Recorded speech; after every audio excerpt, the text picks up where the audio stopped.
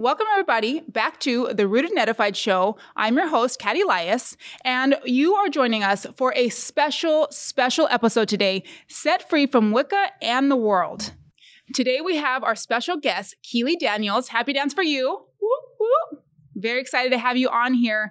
Before we introduce our special guest, Keely Daniels, to you, I want to tell you a little bit more about our podcast. This podcast, the Rooted and Edified show, is part of Beautifully Rooted, which is a Christian mental health and education corporation. And this show, the Rooted and Edified show, is a fun-loving, no facade, conservative Christian worldview show for both men and women who want to hear the 4 T's: testimonies, topics, talents, and theology, of course. We want to help deepen your relationship with Christ and help you mature on your walk. And we would like to get a few laughs on the side if we can. As a reminder, we put out both an audio podcast and a video podcast, so whichever is your preference, there's something available for you.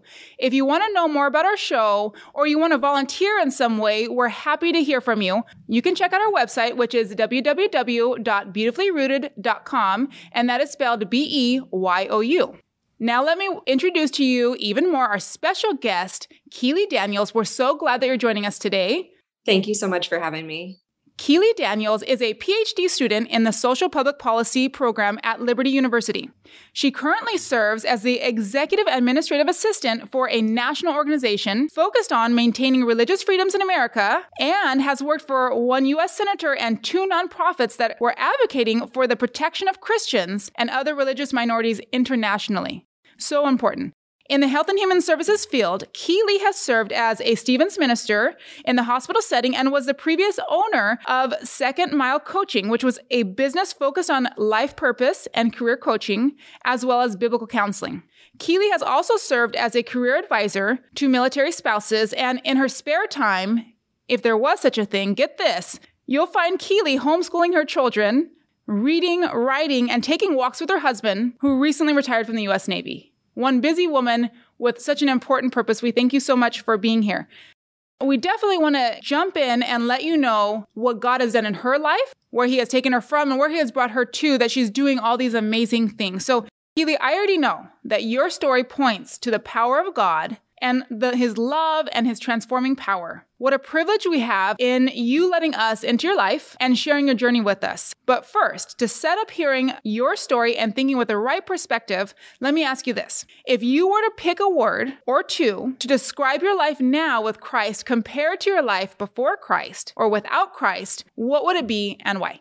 Sure. Thank you for having me and thank you for asking. I would definitely say redeemed or forgiven.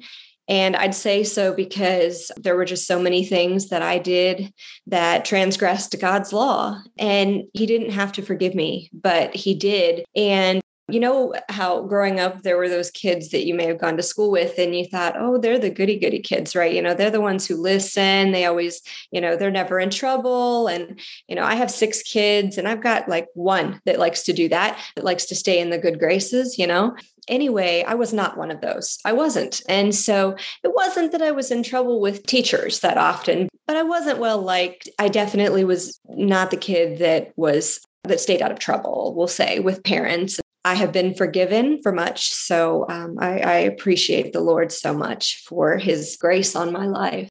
Amen. Grace on everyone's life. And we're so thankful that you're here to share it with us. Now I think we're ready to hear your story. Would you share with us and give us a glimpse of what your life journey looked like and ultimately how you came to the Lord, being transformed into a beautiful, saved, new creation? Sure. It's a pleasure. And the Bible says that we overcome the enemy right by the power of the blood of the Lamb and the power of our testimony. So I think the testimony is so powerful. And I thank God for the opportunity to tell you today. Praise God. So first of all, I grew up Catholic. I went to Catholic school up through 5th grade. During that time, I was bullied a lot by certain kids and only had a couple of friends. And we had an unstable home. There was instability there, some substance abuse on one side and things like that. That all kind of played into me looking to be affirmed by others. And when I did that, I went too far the one way, for instance, just attention seeking. And So kids pick up on those things sometimes, and then they don't treat you well. And because you're seeking for that, and really people people are not rewarded for that type of behavior. I even in the church, though, I even went and preferred to serve as an altar girl. I loved the Lord when I was young. I think I did anyways. It seemed like it for a time. But, we were made to go to church, whether we felt good, whether we didn't, or whatever. However, one of my parents was an atheist. So there was discord between. And so by the time I was supposed to be confirmed, around middle school, my mom wanted to start that process with me and talk about classes and things like that. And I just flat out said, no, I'm not going to be confirmed. And to her horror, she was like, why? And I said, well, I just don't think I believe, and I can't do something falsely. And I'm not going to say I didn't have a problem lying to my parents about things. That was part of the issue, but I definitely felt for some reason there was just no way I could be false about this. And so I went ahead and told her no. And I was having such issues at the school and everything that I begged my parents to be able to go to the public school, like all my neighbors. And so I went ahead in 6th and 7th grade. I was in the public school. And at first, I was actually popular because I was the new kid and I was outgoing, and I tried to learn from the things that didn't reward me and, in my previous school with my behaviors.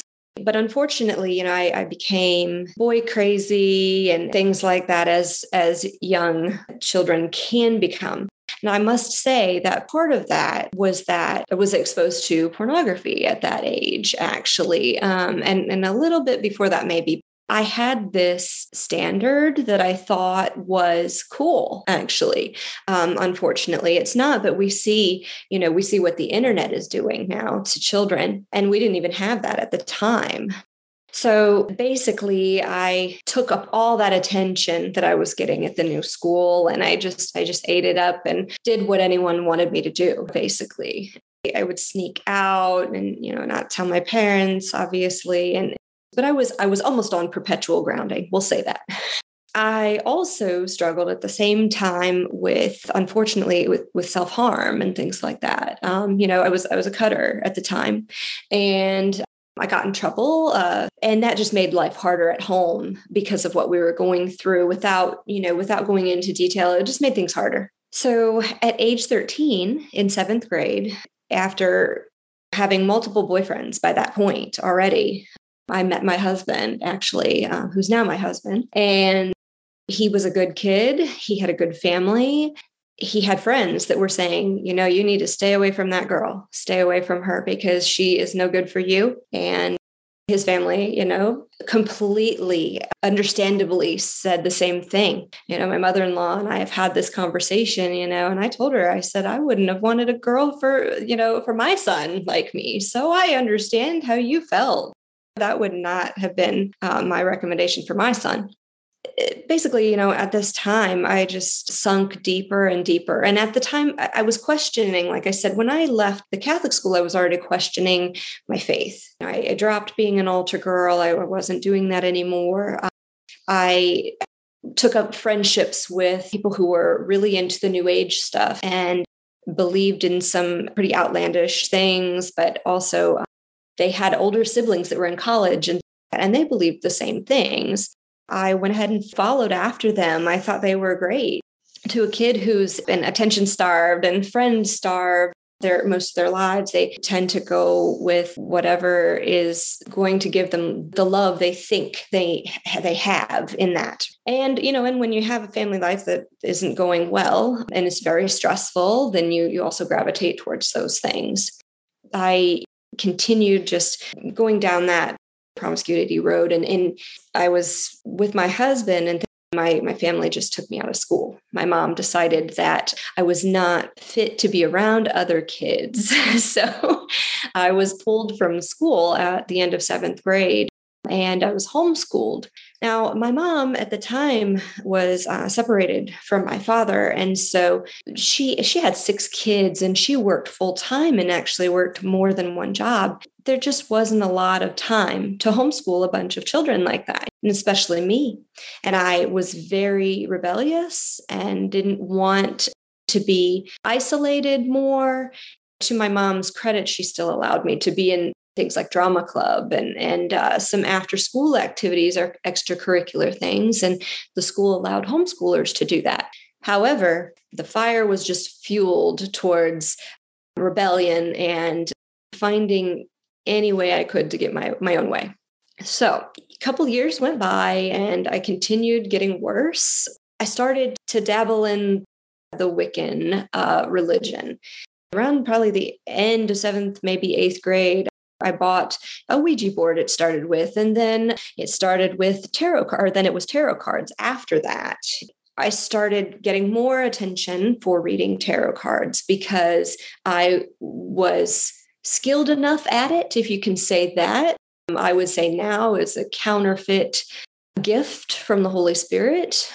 We know the Bible says the gifts of God are without repentance, right? He puts some things in us from the beginning of our lives, but he means for us to use them for his good. And by no way, in no way, shape, or form do I mean that he means for us to do anything in the new age for his sake. But what I mean is if you read 1 Corinthians chapter 12 through 14, it talks about the gifts. And some of those look like what new age does. You know what I mean, right? Because the devil tries to counterfeit every good thing God does. I went into studying astral projection. This is where you lay there and you try to separate your spirit from your body. The good news is that God protected me from those things. But what he did allow is increased anxiety, depression, and nightmares. And I had them terribly.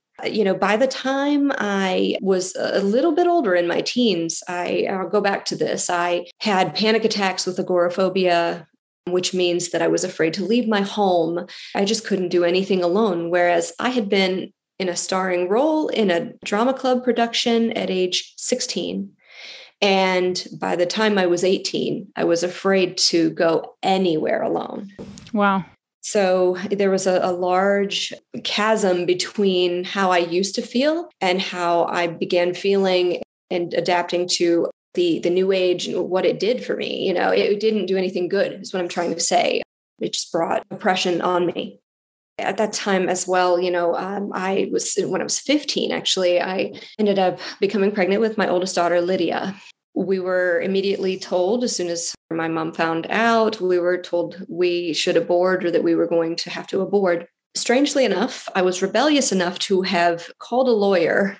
And I said, I found out I'm pregnant. I feel my mom is going to make me abort. Does she have the power to make me do that as a minor? And he said, absolutely not. Thankfully, the Lord had worked in me to do that, I guess, early enough. And I said, no.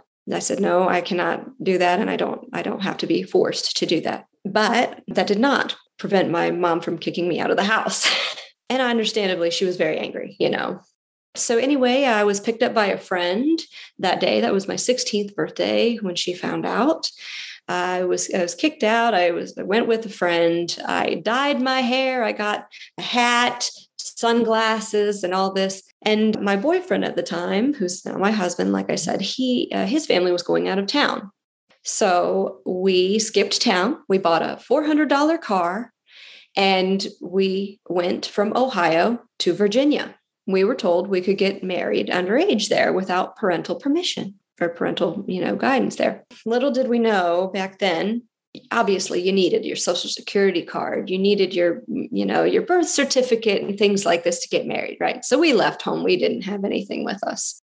When we arrived at the courthouse in Parisburg, Virginia, we were cautiously questioned. And then we were taken to jail for the night. It's the only thing I've ever been to jail for is trying to get married. Oh, wow. We were taken back home. Our parents came to get us that night, very angry, as you can imagine. We spent the next couple of weeks, not being able to talk to one another or anything. And I stayed with my grandma for a couple of weeks. And then my mom found a maternity home for me to live in. I was sent there. And, in my rebellion, I said, yeah, sure, send me there. I don't care. But, I was able to develop some lifelong friendships there and things like that. It wasn't horrible. It was a wonderful Christian place. However, you didn't go out of the building unless you're just going down the half a mile driveway just to get the mail. And at the time, my parents decided it was best to separate. My father never really agreed or didn't really like that I had been put at this maternity home. It was about an hour away from our hometown. And my boyfriend was not really allowed to see me. That was part of the rules. We also had devotions every day. We went to church on Sunday mornings, Sunday evenings, and Wednesday evenings. And so we got up for that. And on Friday evenings, if we had been behaved and done our chores, then we had a big sister from one of the sponsoring churches would take us out. I feel bad because at the time when I was living at this maternity home, we were told when we went there that there would be no new age paraphernalia brought in, no books, vulgar music or anything like that, because it was run by churches and it was a Christian place. They wanted the environment to remain holy. I did not obey that. Sadly enough, I must admit, I still had my pentagram necklace. I still, listened to horrible music on my Walkman, if you remember Walkmans, of course, right? But I started being convicted, started feeling conviction about that. And I did end up accepting Jesus as my savior while I was there during a devotional one time. I just really, when you're surrounded by that environment, you start to really feel the love. You just start to know that Jesus is your savior, and you feel that through others, right? And you have that constant discipleship. Shortly after my parents were separated, my father, who really felt bad for me being so far away, decided to bring me home to live with him. And I was really grateful to him. However, he was an agnostic, not truly an atheist, but an agnostic. He believed there was a God, but didn't really believe he interfered in the affairs of men. He said, kind of created us and left us alone. That's what he said. So anyway, there was no discipleship and I was not going to church or anything. So, I was back into my old life and surrounded with everything I knew. And it felt so free. You feel free when you're in sin, or you have that false sense of freedom. But I had my daughter, my my boyfriend and I at the time, we were just, working. We both had jobs. My boyfriend was trying to go to school. I got my GED at the time, but mind you, I hadn't gone to school really since about 8th grade. And then the next year we were successful. When I was 17, we got married. No jail time. Right. But our problems didn't stop. We were on our own. My husband got kicked out of his house once his parents found out about 2 months after we were married that we'd been married. It was very hard, but we were trying to keep ourselves afloat. We ended up just working as much as we could. And my anxiety just kept building and building and building. And this is when the panic and agoraphobia just really took over. And when I was 18, I got a job at the hospital so that I could provide healthcare for our family. And it was wonderful. However, I just couldn't handle the stress anymore. I left my job. I would go into work and I'd feel just this tunnel vision. I just feel like I couldn't even stand up because I was just panicking so much. I was tried on all different kinds of medications, all the SSRIs and all the anxiety medications and the benzodiazepines. Nothing really worked well. So basically, we just felt like we were kind of spiraling out of control. And with this anxiety, I would beg my husband to stay home from work, and he would work night shift, and I just couldn't have him leave sometimes. I couldn't even go out to the grocery store sometimes. If I did, I was looking down at the ground. I was holding his arm. I just couldn't do it. I felt like everything was closing in on me, and I was afraid to drive. And that was not that was not the way I had previously been. Things just kept going downhill and downhill and downhill. And finally, I went to a Navy recruiter because I thought, well, the military will fix me. I thought the extreme would do something for me. It didn't work. That I was told by the recruiter. He must have been able to sense that I didn't have good confidence. And he said, "Do you have any medical issues?" And I had just had a gallbladder surgery and I had migraines, but nobody told me you're not supposed to tell a recruiter these things. No. Anyway, I do believe in the law. I believe in truth. Don't lie to a recruiter. But anyway, I told him flat out my story. And he said, do you have a husband we can talk to? So I said, I do, but he won't talk to you. And he said, well, could you just send him in anyways? And I said, okay, all right, maybe I can convince him. I doubt it. Anyway, he went to the recruiter. 10 days later, he was going to boot camp. It was a quick turnaround, whirlwind and everything. But, one detail that I left out during that time too, was that when I quit my job at the hospital, for whatever reason, I got a job as a juice bartender at a strip club. And by the end of my first shift, guys had convinced me to dance. And I saw the money in that. And I saw that I had some control in my own hours. And when I felt like going to work, and when I didn't, and there was I felt more free in that. And I just pushed away the idea that it was immoral. I felt those things, and I just pushed it away for the sake of making money for my family and things. And I don't know, it was just something. The devil is a liar. Can I tell you that? The devil is a liar. Absolutely. And he will make you feel good about things that are not good for you at all. Anyway, fast forward a little bit. Like I said, I'm 19 and we go and we are stationed in South Carolina for the first time. During boot camp, I was unfaithful to my husband. He is fully aware of this, and we minister to others through our, what we went through. Like I said, we were just in a bad place. We were also pregnant with our second child, our son. We were stationed in South Carolina, and all of a sudden we go from the north to the south. And it is true what they say about the Bible Belt. There are Christians everywhere, especially Baptists. All my neighbors were Baptists. And I was invited to, well, how about coming to VBS and bringing your children? And why don't you come for this Bible study? And I had told one of my good friends, or my neighbors that became a good friend. She asked me, what I believed and things, and I told her. And my little daughter at the time, Lydia, ran up to her with what you'd call a crystal ball. Most people say it's a scrying ball. People sometimes use a mirror or a ball or whatever to look into and tell the future. I had just bought my 3.5-year-old daughter one. My neighbor was just terrified. She was absolutely terrified, and she did not want me coming inside of her home, but she would keep me at a distance. She would still, love me. She would still talk to me about the Lord, but kept me at a distance. So again, I had several neighbors that were, asking me to go to church with them and everything. And I put them off for almost 3 years. I was pregnant with my third child by this point. We lived on another part of the base and had even more Christian friends. And then I had a friend named Holly who invited me to her baby shower. And it was at her church, and I was uncomfortable about that. And in fact, I wore a Marilyn Manson Antichrist superstar tank top to the baby shower with very short shorts on. I had my lip pierced. I have tattoos on my shoulders. I have a devil tattooed on my back, for goodness sakes.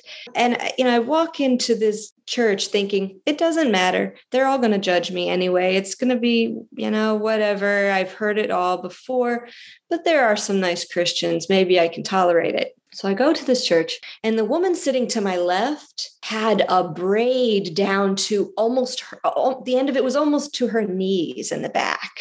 Long skirt to her ankles, obviously very traditional. And I thought, I just walked into the wrong place. And they sat me right next to her. But, she was so kind and so loving. And she talked about her kids. She just had a love about her. And I thought, wow, I can't believe she gave me the time of day. After that baby shower, I went home and I said to my husband, hey, we should go and visit this church this weekend.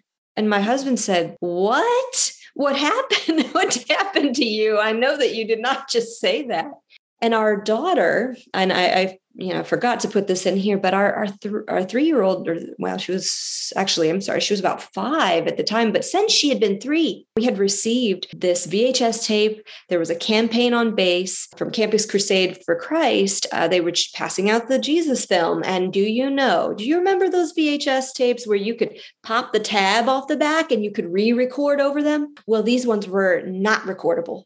I tried to put Blue's Clues over them. I tried to put Sesame Street or something over them. Jesus said no. No, Jesus said no. Absolutely.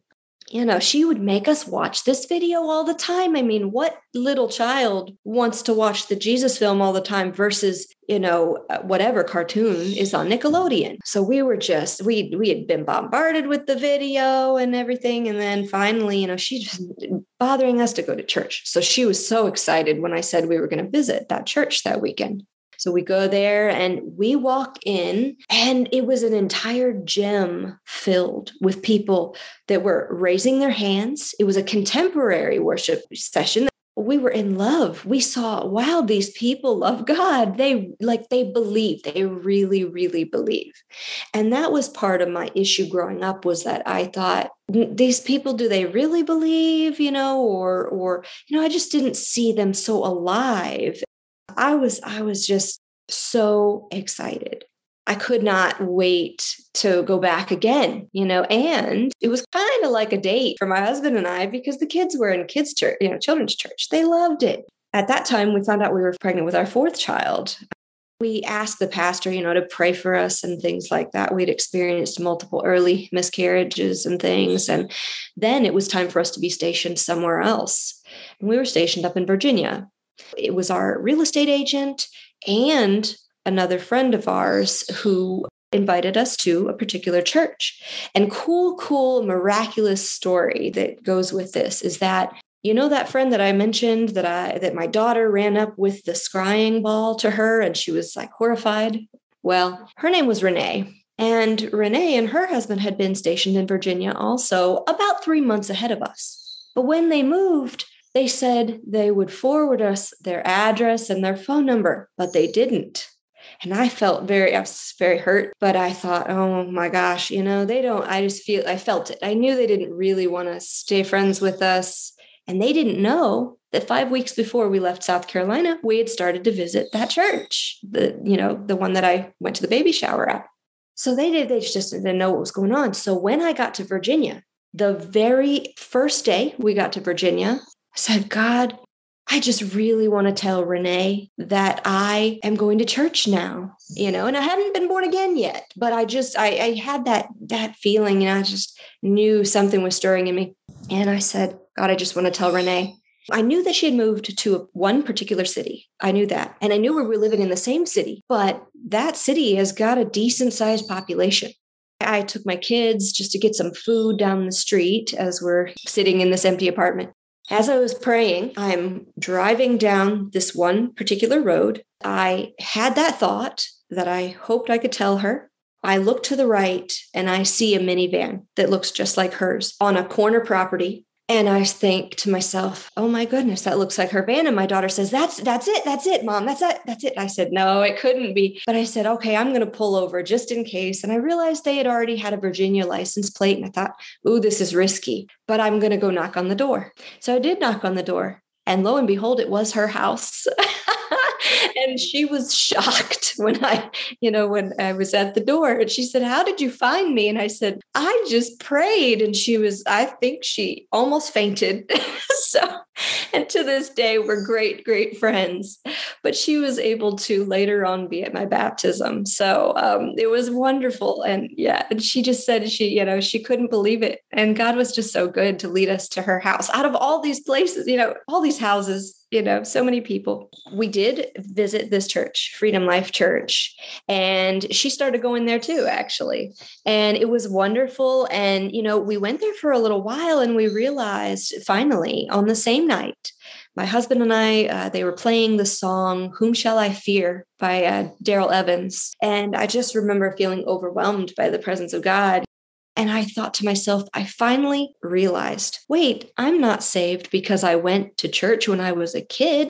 I do actually have to surrender my life, because I had been going and believing in God and in Jesus for almost a year between two churches, but I didn't realize I needed to be born again. I had heard that growing up with Christians that I went to school with. And I thought, oh yeah, that's just something that you do when you messed up. So you want to be born again and get a new chance and all this kind of stuff. And I just thought, that's wishy-washy. And I finally realized, okay, I need to do this. I need to surrender my life. And when I was very young, when I was 13, when I met my husband, even though I had been participating in all of this immorality, I just knew that there was something different about him. I had observed as a kid some issues in my family. And I had told Ryan, that's my husband's name, I think I want to marry you when I get older. But if we do get married, there's 3 like non-negotiables that I need in a relationship. And I've seen it destroy my family. And he said, well, what is that? And I said, well, first of all, we have to be the same religion, because that's torn my parents apart. And I said, and then let's not fight in front of the kids. Let's just go and have our discussions behind closed doors. And I know there's some, your kids need to see you being human. But, if there's something that we really need to hash out, we don't need to do it in front of the kids. It's not their business, and that's not their burden to take on. And then I said, when we make a decision between, parenting, our parenting style, or whatever decision we're going to make with the kids about what they can do and not do and things, I said, we need to make those decisions together and wait till we have a united decision, and then bring that decision to the kids, and not just make a decision on the fly and then the other contradict what the first one had said. That's very mature for 13. Right.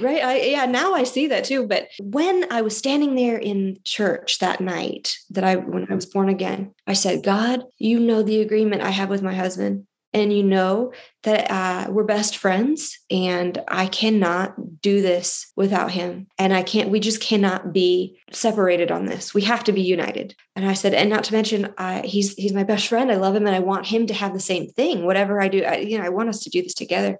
So I told my husband a little white lie. I said I was going to the bathroom there, and I didn't go to the bathroom. I went, I prayed with the pastor to accept Jesus. So I get back to my seat after he'd prayed, and my husband was gone. And I thought, where did he go? So he comes back, and he just grabs my hand and holds it real tight. And I looked over and I whispered to him, where did you go? And he said, I went and prayed with one of the elders to accept Jesus. And I said, I did too. I'm sorry, I didn't go to the bathroom. And people have been sure to point out to me that my first act as a believer was to tell a lie, but I think it was okay. I think I was forgiven, hopefully. But anyway, and very shortly after that, our 7-year-old wanted to be baptized with us. And we were all baptized together, April 9th, 2005. And shortly after that, the Lord just called me into ministry. And growing up, I had always dreamed of being a medical doctor. That's just all I've ever wanted to do. I still have that dream, but the Lord spoke to me very clearly. And he said, you are meant to bring healing to people, but in another way and for my glory. And not that doctors don't glorify the Lord. I just mean that he just had a different way for me. He called me to go back to college. And I said, well, Lord, when I went to college, I didn't get good grades and I didn't understand things because I was so far behind. Everything I see is new to me as far as knowledge and things. And I also struggle with dyslexia. So anyway, all of these things that I said, so God, I don't have to go back to school. You used uneducated men in the Bible. And he said, it's not about that. It's not about that you have to go to school and be educated. It's that you don't finish things you start. And you started to go to college, but you gave up. And I said, okay, I'll agree to do it and I'll agree to finish, but you have to be with me and I have to get good grades because it's reflecting you. And he said, okay. And so I did graduate with my bachelor's degree in psychology 2012, and I graduated with honors. And then I went on to get my master's degree in human services counseling, in crisis and trauma counseling, mainly focusing on PTSD and military focus. I have a certificate in life coaching or an advanced diploma in life coaching, really. And, just with stress management. And like you mentioned in the bio, I've owned my own life coaching business. I've been a Stevens minister in the hospital setting where we worked with the chaplaincy team to just provide care to non-critical patients. Then in 2019, I said, Lord, what else do you want me to do? I just feel I need to make a difference for the sake of my children. He led me into government. So now I'm halfway through my PhD in social public policy. My husband, like I said, just retired from 20 years in the Navy. We are just ministering to people as we can. Throughout our journey, we've been in 3 states, and in each place, we have led either small groups or we actually led a house congregation for 3 years before we turned it over to other leaders. And we've just been so incredibly blessed. And once I was born again, the nightmare stopped. The anxiety was greatly reduced. I am a human, so I do struggle still with some, but that's kind of, it's a little self-imposed, a little bit of that perfectionism. I've not had to be on any kind of medication since 2004, December 2004, right before I was born again. Like you said, I've worked for a U.S. Senator. I work for a national organization for religious freedom. I have to do things that terrify me on a regular basis, like travel to Washington, D.C. or different places for work and things. So I don't like to travel, but God in me is greater, right? Well, what an amazing story. Thank you so much for sharing that with us, and praise God for his goodness and for his mercy, his love, his salvation, for it all, for his redemption. If you were to look back now, do you see any moments where in your journey when God was working in your life and when maybe you didn't realize it at the time or weren't ready to accept it then? Yeah, definitely. I mean, when I was friends with my neighbors and things like that, I thought, you've got something good for you, right? It's good for you and your family and it works for you. But I was unfortunately happy being a dancer for a short time. That was 4 years of my life.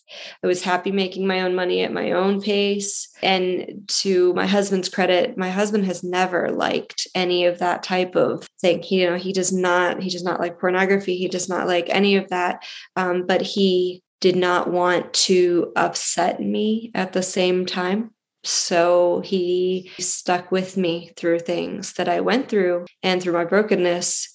He's a good man. But yeah, no, I wasn't ready to accept it at that time. How about when you were a little bit younger? Did you feel God calling you when you were super young? Was there any moments you felt like the Lord is speaking to my heart and I was pushing it away, or you didn't really feel the call? So without outing anyone, someone in my family was very hypocritical, and they did not display how God was, how Jesus was, or how his heart was. And they were the most outspoken person about the Bible as well. So I really kind of felt like I was beat over the head with the Bible, and I was kind of disenfranchised with God. I didn't feel like he was there for me. I didn't think he could be real, actually, because I thought all loving and powerful God will help me and get me out of this situation. And when I was very little, I used to pray all the time. No one taught me this in church or in school or anything like that, but I prayed fervently every night if anyone was sick. I just always wanted to see people healed. And so I know God put that in me, that desire to see people whole and healed. And just, I couldn't stand to see people hurting. And again, when I didn't see a miracle go on, then I started to lose my faith and just say, well, the new age produces results. At least I thought so. Oh, it does, but it produces results you don't want. It invites unholy spirits to influence you. But I didn't know that at the time, So I was never exposed to anything explaining the influence that demonic forces could have on a person. I think one of the things that shouts out to me through your testimony and even in some of these responses is the insight that you're offering. It really sounds like you've looked back and have processed what was going on and what was going on with me and what led me to this and where did I come from and how did God move me. And I love that because I think even knowing God was probably calling me, but I saw a person who was professing to be Christian, was the loudest Christian I knew, but was hypocritical in the way that they were living. That's a great reminder and offering insight to people of how important it is to make sure that we're in line with what the Holy Spirit is saying, that our actions are in line with what we are living and the way we live is in line with what the Word says. Right, right. Paul says faith without works is dead. And it doesn't mean we're saved by our works. We're not. We don't get any brownie points for doing more works for the Lord. But if we can't show the world, if the world can't see that we have fruit, then they're not going to want what we have. And maybe there's even a question for somebody to ask yourself that if you are speaking to somebody and you feel that you are being very bold and they're not responding, that would be one thing to look at. Mm-hmm. Is my life in line, what they're seeing in line with what I'm telling them, and remembering the impact that can have? Because seemingly maybe to that person, it didn't seem like you were paying attention, but you really were. Absolutely. Absolutely. Yeah. And children notice more than we think they do. Absolutely. Yes. Do you have any words of encouragement for somebody who feels the Lord might be calling them, wanting to draw them in? Maybe they're also seeing hypocritical displays of the faith, but they feel hesitant to let him in or to drop what they're doing and repent. Do you have any words of encouragement for them?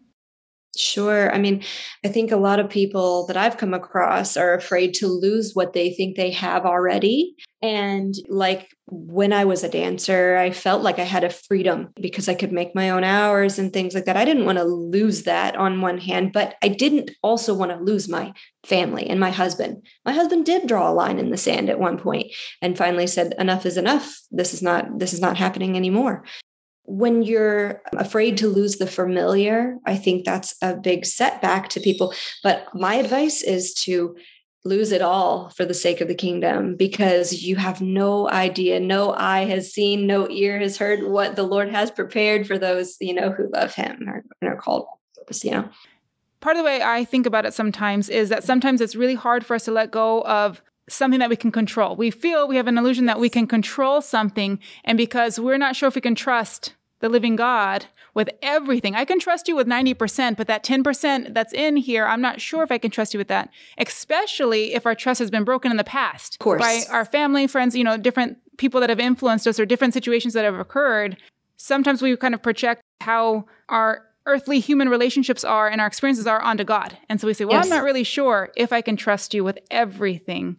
And Absolutely. There's just that aspect, that self-reliance piece that gives us some sort of soothing, albeit false and it doesn't last. But what happens when you finally get to a place where you surrender that and you say, okay, Lord, even that last 10% that's in here, I relinquish the illusion of control that I have and I give it all to you, and that freedom that is given. And just a reminder that what the Lord does with that is amazing. He doesn't mishandle it. He takes it seriously. He honors that. He arrives and he shows up and he handles that vulnerable heart with care. Yes. Not like necessarily the people who may have disappointed us in the past, and not even like the people who haven't disappointed us, but have shown up. The Lord is way more even than that, even our blessings. He's so good. He's so good to what you're saying. Even one time when I was having a get together 5 years or so after I was born again, and there were people at our house and I was starting to feel a lot of anxiety, and I retreated to a bathroom because I was just so nervous. And I opened up the scripture, and I don't remember which scripture it is right this moment, but the very words on the page were that I will not embarrass you as in your youth or something like that. It was something to that effect. And I was just like, wow, he knows every intimate detail. He knows every root cause of why you feel the way you feel. He can deal with all of it, and you can trust him because he will be okay. And, you can be okay with him in his arms.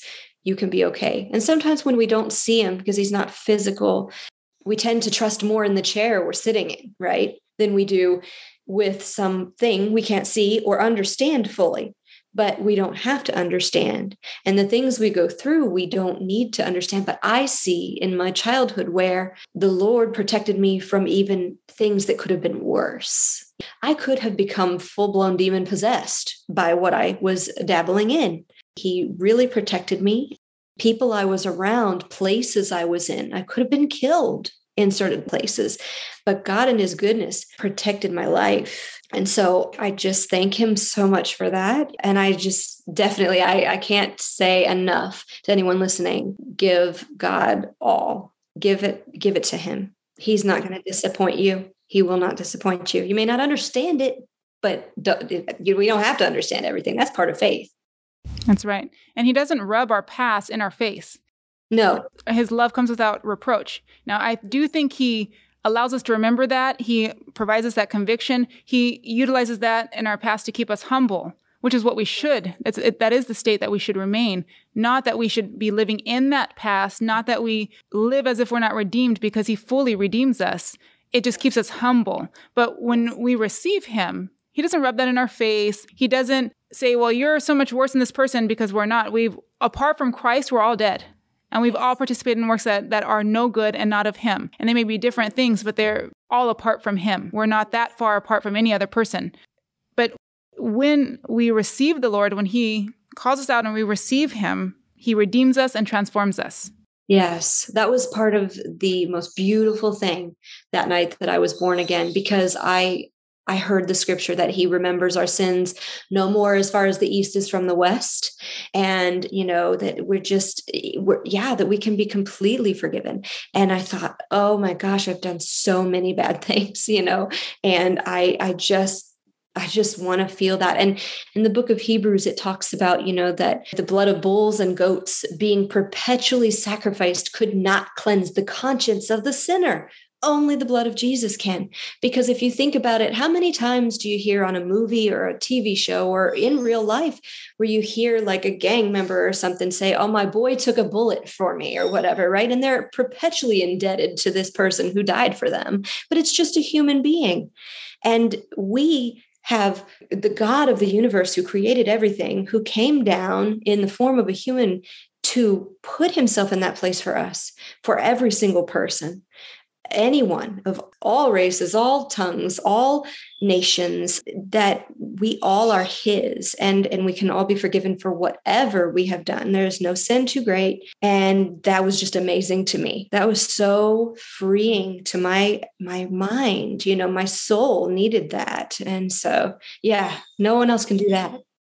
I think sometimes one of the barriers that people have in coming to Christ is that they look at other Christians who have been transformed and redeemed, and they say, oh, I'm so far removed from them. There's no way that they can understand me or my ways or be accepting. Yet sometimes we forget that everyone apart from Christ has a past. And one of my beliefs is that we really are only a few decisions away from any other person. You can say, oh, I would never, but that may not be true. You just may not have been in that particular position or in particular circumstances. We're really only a few decisions away from any other person. And so to the listener, to the person who's watching right now, don't think that you're so far removed. You're far removed when it comes to Christ not being in your life and you're not receiving him yet. But that is the thing that needs to happen. Not that you're far removed from another human. We've all made particular choices that are outside of Christ when we are outside of Christ. Now, do you think that there would have been something that was helpful to you when you were apart from Christ that may have been helpful in steering you to the right path that maybe wasn't available to you? Absolutely. Discipleship is so important. And if I would have been, surrounded, I think, with those who knew God and had victory in their lives, then that would have been another transforming part of my story then.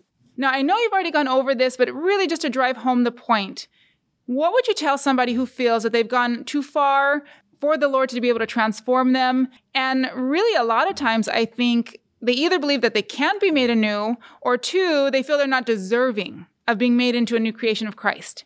What would you tell them? So I would say that, none of us are deserving. None of us, because none of us are perfect. Jesus is the perfect standard. I mean, he is, but none of us are him. And that's why we didn't all die for each other's sins, right? We're not him.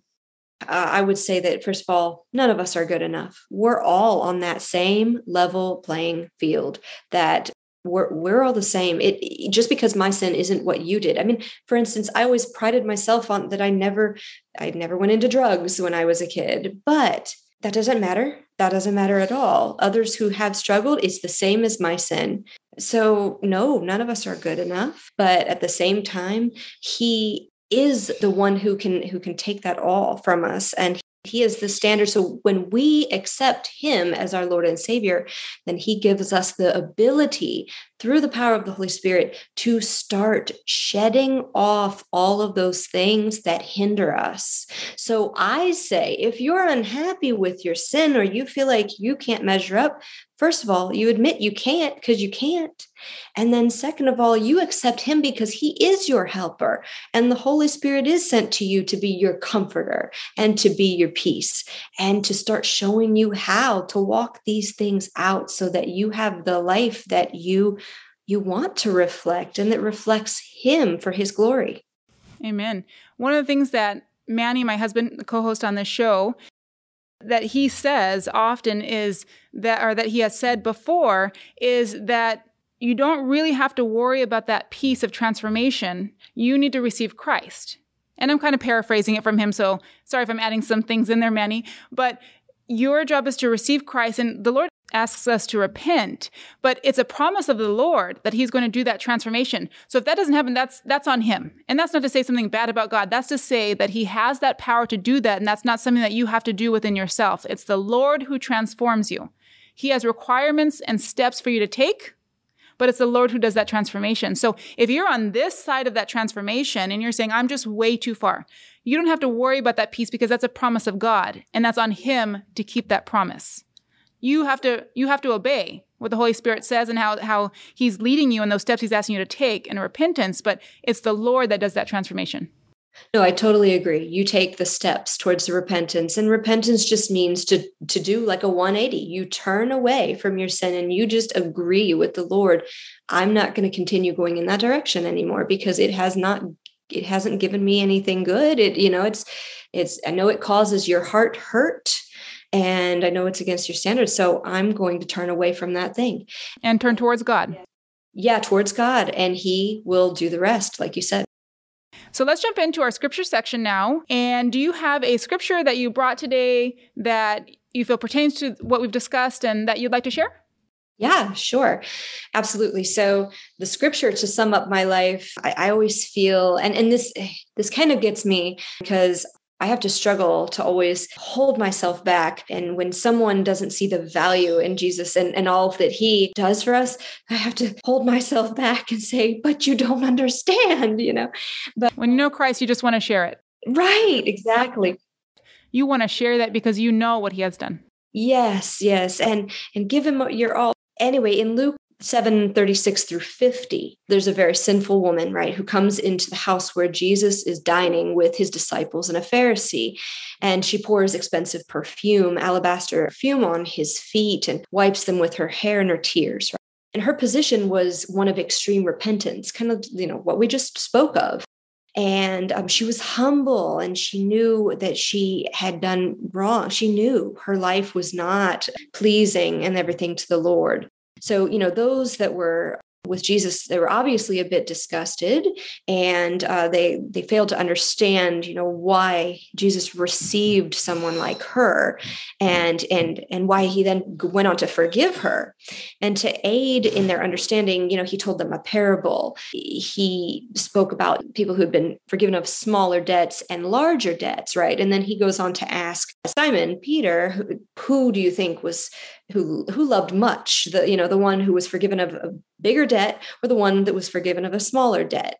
And in verse 42, Peter answers correctly, as Jesus says, that the one obviously who was forgiven of the bigger debt was the one who loved the one who forgave most, right? Jesus ends at verse 47 with the statement, but whoever has been forgiven little loves little, indicating that those, who are forgiven love much, and then go on often to go into ministry and go harder for the kingdom than those who have been forgiven little, because they just understand what an amazing second chance that they have been given. And I feel like that just defines my life, is that, and I don't mean to sound arrogant in any way, shape, or form when I say I love much. I just feel so indebted to Jesus that I want to do whatever he wants me to do, because he saved my life and he saved me from all of the things I was doing to destroy it. And he rebuilt it And then he's even been merciful enough to use me to help others rebuild also. And, I love it in Isaiah 58, where part of the promise in that chapter is that you'll be called a repairer of the broken walls and streets, and things like that. So basically that's the gist of it. You'll be used to repair. And so I love that too. God is just so good, and I can never thank him enough. Two of the scriptures that I brought today include 2 Corinthians 5:17, which is one of my favorites. I'll read that one. Therefore, if anyone is in Christ, he is a new creation. The old has passed away. Behold, the new has come. I love it. I think it is self-explanatory. It certainly represents our life after Christ. We are a new creation. All the old stuff is gone. Keeps us humble, but it's gone. In Christ, we are made anew. The second scripture that I brought today is Ephesians 4:21-24. Assuming that you have heard about him and were taught in him, as the truth is in Jesus, to put off your old self, which belongs to your former manner of life and is corrupt through deceitful desires, and to be renewed in the spirit of your minds, and to put on the new self, created after the likeness of God in true righteousness and holiness. That is what you want to do once you've been transformed in Christ. Once you have been made anew, you want to put off your old self. You don't need to live that old self way anymore. You don't have to answer to that old self way anymore, other than to point to Christ and to explain what you've come from and where you're going to. You want to put on that new self. That is who you are in Christ.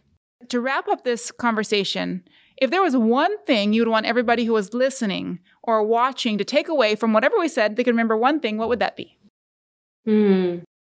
You were born for a purpose and for such a time as this.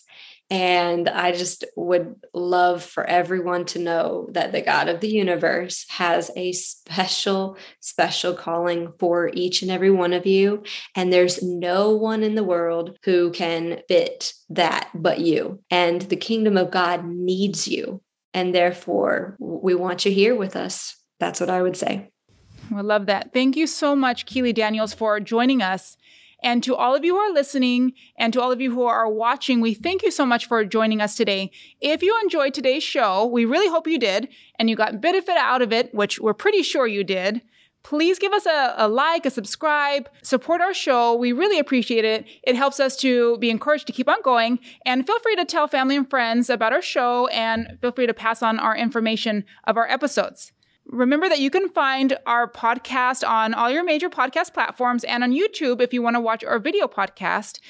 Don't forget, you can also find us on Facebook, on Instagram, and YouTube. We would love to see you there. You're going to find some things on there that you're not going to find on our podcast platforms because we can't post it to our podcast platforms. You want to make sure that you're subscribing and following so that you don't miss anything. So to close us out, Keely, would you mind praying for us? Absolutely. Sure. Father, first of all, we praise you and we thank you, God, for just all the people who are going to listen to this. God, I pray that my life is a living testimony, that a living letter that all can read, Father, and that I'm no one special any more than anyone listening, because we are all special to you, in fact, Lord, but we are all your children and we all have a purpose. And God, I just pray you would speak to every heart and every mind right now, Lord, to lay down their burdens at your feet, Father, and that if you can bring me into your kingdom, Lord, after all I went through and all that I disobeyed, I pray, Father, that the person listening would do the same, because they can see my life and see that they too can be a mighty figure in your kingdom. We just thank you and we praise you in the mighty name of your Son, Jesus. Amen. Amen. All right, everybody. We'll catch you next time. Ciao. Bye.